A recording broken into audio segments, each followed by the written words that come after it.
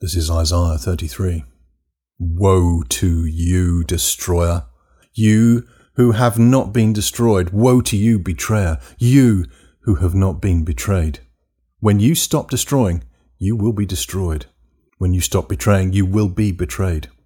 Lord, be gracious to us. We long for you.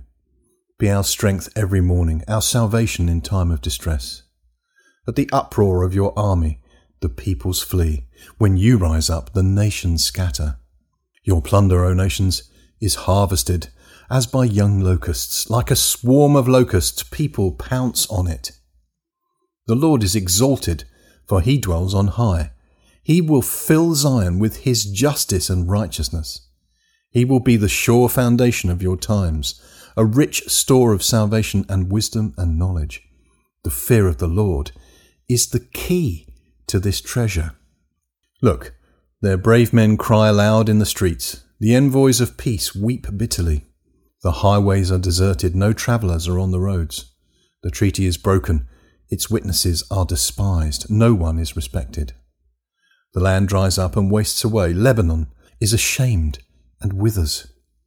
Sharon is like the Arabah, and Bashan and Carmel drop their leaves. Now will I arise, says the Lord. Now will I be exalted. Now will I be lifted up. You conceive chaff, you give birth to straw. Your breath is a fire that consumes you. The peoples will be burned to ashes. Like cut thorn bushes, they will be set ablaze. You who are far away, hear what I have done. You who are near, acknowledge my power. The sinners in Zion are terrified. Trembling grips the godless. Who of us can dwell with the consuming fire? Who of us can dwell with everlasting burning? Those who walk righteously and speak what is right, who reject gain from extortion and keep their hands from accepting bribes, who stop their ears against plots of murder and shut their eyes against contemplating evil. They are the ones who will dwell on the heights, whose refuge will be the mountain fortress. Their bread will be supplied, and water will not fail them. Your eyes will see the King in his beauty, and view a land that stretches afar.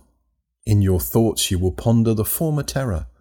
Where is that chief officer? Where is the one who took the revenue? Where is the officer in charge of the towers? You will see those arrogant people no more, people whose speech is obscure, whose language is strange and incomprehensible. Look on Zion, the city of our festivals. Your eyes will see Jerusalem, a peaceful abode, a tent that will not be moved. Its stakes will never be pulled up, nor any of its ropes broken. There the Lord will be our mighty one. It will be like a place of broad rivers and streams. No galley with oars will ride them. No mighty ship will sail them. For the Lord is our judge. The Lord is our lawgiver. The Lord is our king. It is he who will save us. Your rigging hangs loose. The mast is not held secure. The sail is not spread. Then an abundance of spoils will be divided, and even the lame will carry off plunder. No one living in Zion will say, I am ill, and the sins of those who dwell there will be forgiven.